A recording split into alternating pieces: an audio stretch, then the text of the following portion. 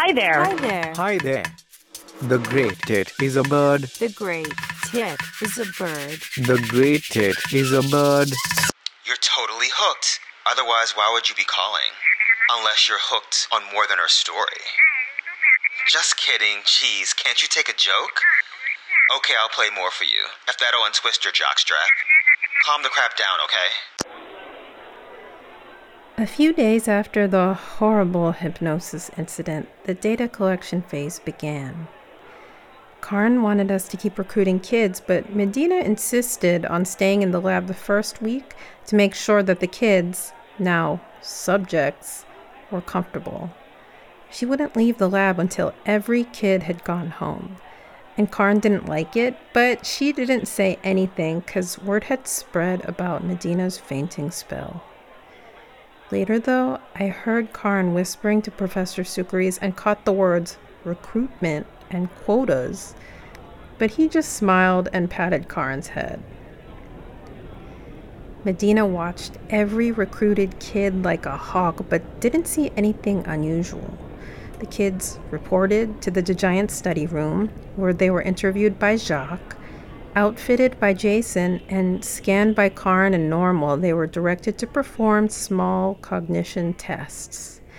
Other than very mild, occasional, predictable seizures, this was a study focused on symptoms like seizures, every subject seemed fine. Some of them actually benefited from low levels of electrical stimulation, which I guess was the point of the study. They all took home an Iris Stim to use for a while, and when they came back, none reported anything out of the ordinary. Medina was baffled and a little disturbed that she was the only one who fainted. I said I wished we could dissect one of those helmets. So one day, Medina asked Jason if we could borrow a helmet, but Jason said that Jacques needed to clear us to join the study. So we went to Jacques and asked, "Can we join the study?" "Do you get seizure?" Jacques asked. "Sometimes," Medina said. I was pretty sure she was lying, so I said, "Yeah, me too." Jacques took out a checklist and asked if we were under age 20. "Yes," we said. That wasn't a lie. Karin walked over and asked why we wanted to enroll. "Free phones," Medina said. And Karin said that research personnel weren't allowed to enroll. Medina pointed out that she was in the study last year, but Karin said that the rules were different this year. And to our surprise, Medina's shoulders slumped so low. Karin said a word I'd never heard from her. "Sorry."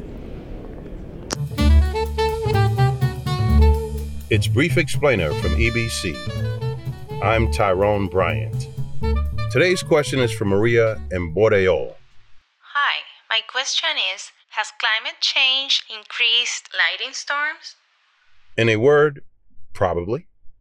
Recent data analysis indicate a correlation between warmer global temperatures and more frequent lightning. However, some climatologists argue that these analyses don't include cloud ice fluctuations. Cloud ice is an important part of how a thunderstorm builds up enough energy to produce lightning. And in some countries, frequent flooding and poorly grounded infrastructure exacerbate the risk of lightning. Ferimnia and Isabelina are two such countries. To learn more, listen to my upcoming 1-hour special, Lightning, Then and Now, on the EBC One app. Thanks for your question, Maria. Until next time, it's Brief Explainer from the EBC. After a week, so many helmets needed repair that Jason was staying late every day. So I kept an eye on his workbench. Eventually, he had a few helmets he couldn't fix, so he broke them down. I watched him closely and saw that he didn't do anything too complicated. From the inside of each broken helmet, he removed the electrode grid and cut apart its connections. He pulled out the infrared and ultrasound sensors and cut their wires. I thought he'd keep or destroy the individual electrodes and sensors, which would make the helmet almost impossible to reconstruct, but he didn't.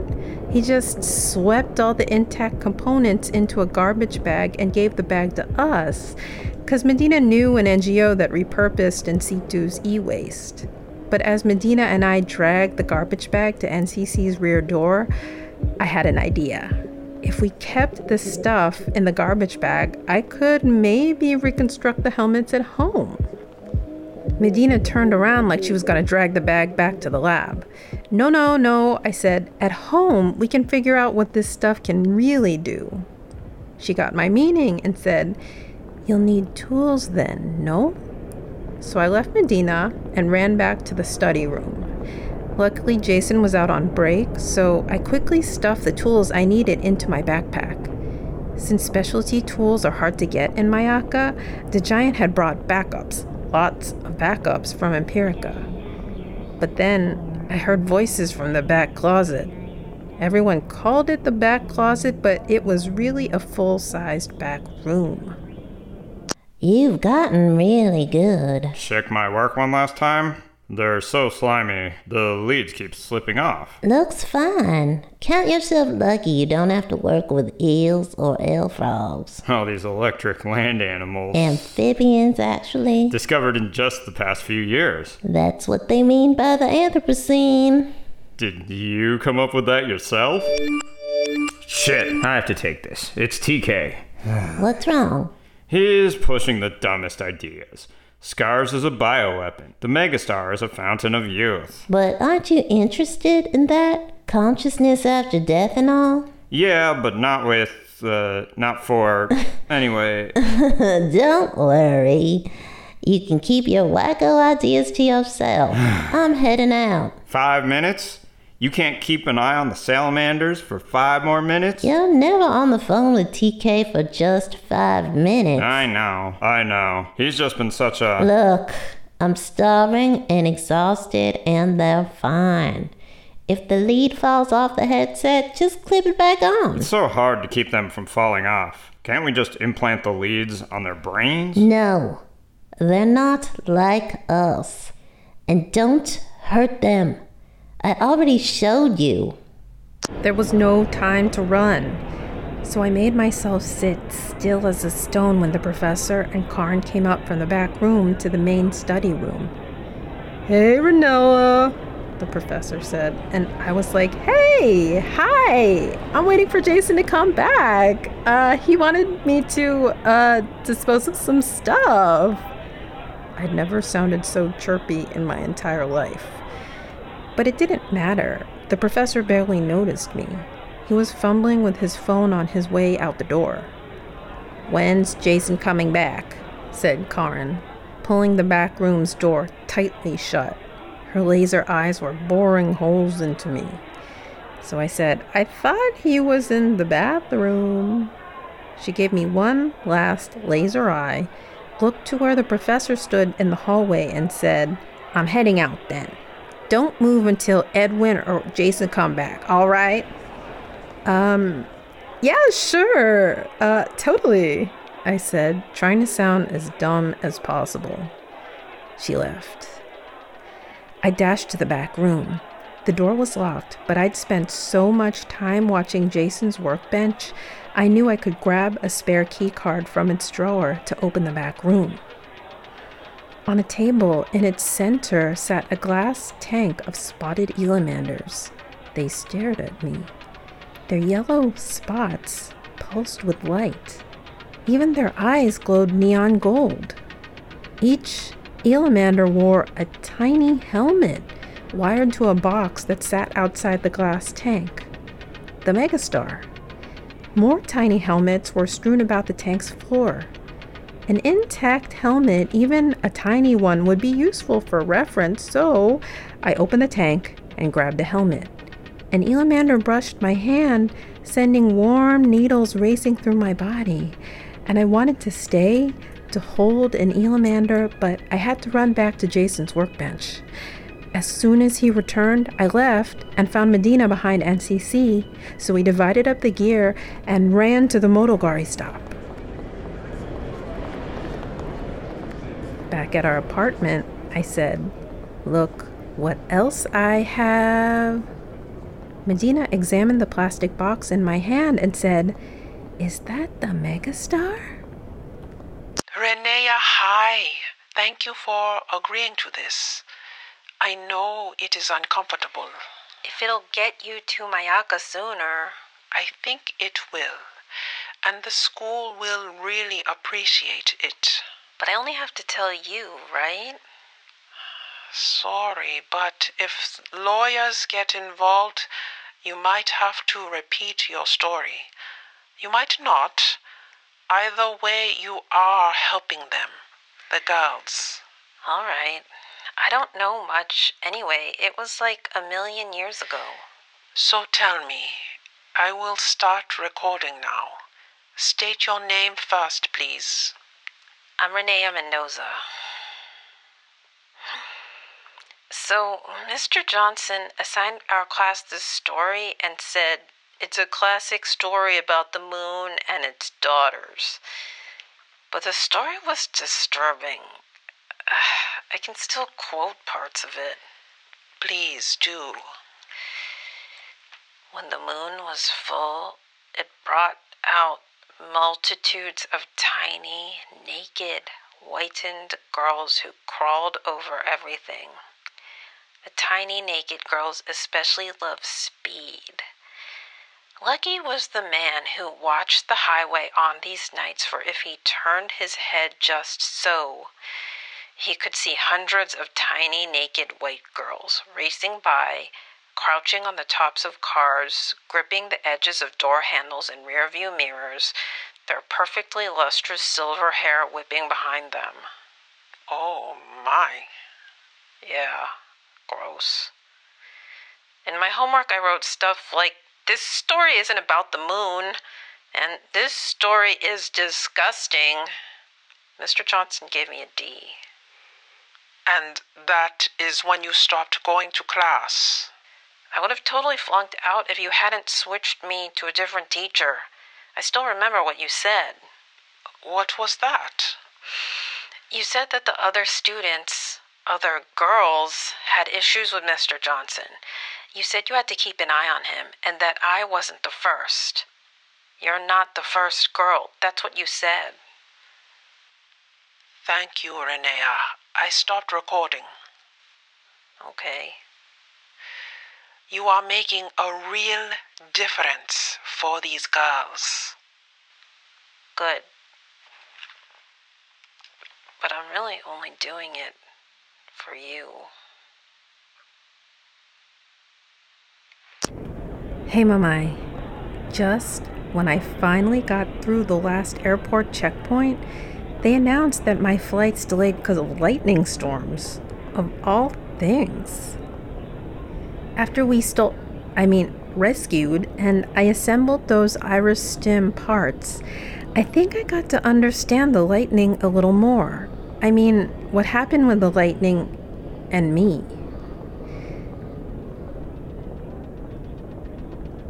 It took maybe a week and change to do all the hardware repairs and conversions.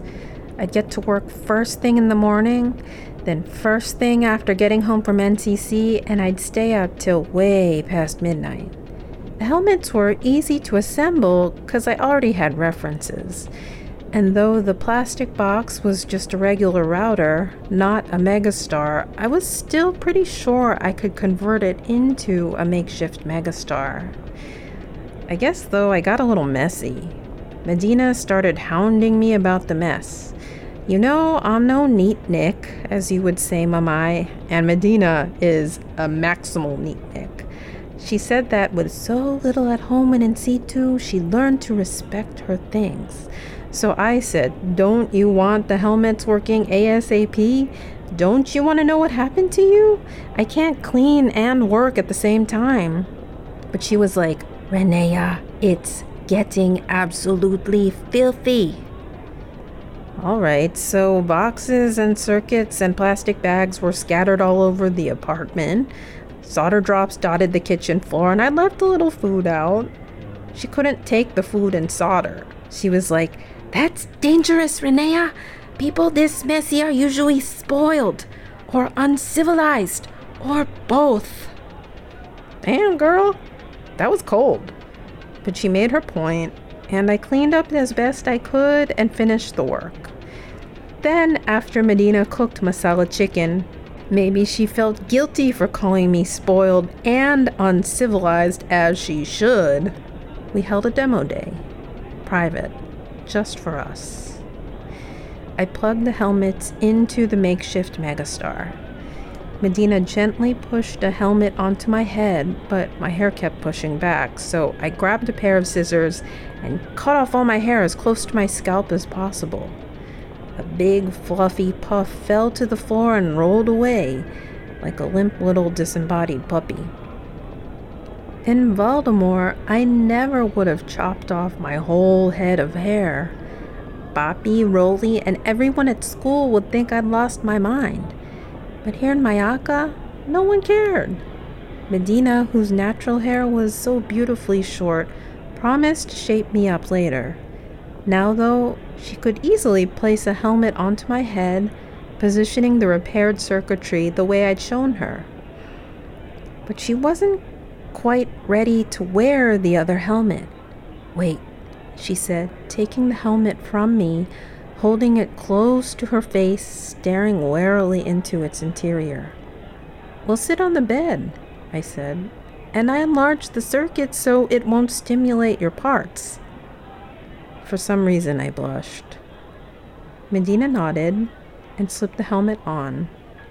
And when we flicked the switch, the air sharpened into 1,000 hair-thin needles on our skin, our brains, all our organs. I closed my eyes, and the needles merged together into one knife point. I felt hard patches on Medina's brain. We were under the moon, in a bay where we splashed in the shallows. I called for her to swim out deeper. I could feel Medina wanting to cry out, "I can't." But she couldn't open her mouth. Our eyes locked onto each other. "I've felt this before," I wanted to say. Though it had never been this strong, you, Mamai, had shown me how to bring out the sensation. "Wake up, Ray Ray. It's time to play." And we woke up, Medina and me, mutely staring at each other. Our eyes faintly glowed neon gold, like light-emitting diodes, like elamanders. Are you crying? I know they're like cute little nesting sparrows, but still, I expected more. Ah, excellent point. It was theft, not a rescue. That's leverage. Think on that, okay? I even have a link already, thesparrowsabird.com. Thesparrowsabird.com. Listen again, think on it. We'll talk soon. Goodbye. Goodbye. The Great Tit is a Bird.com.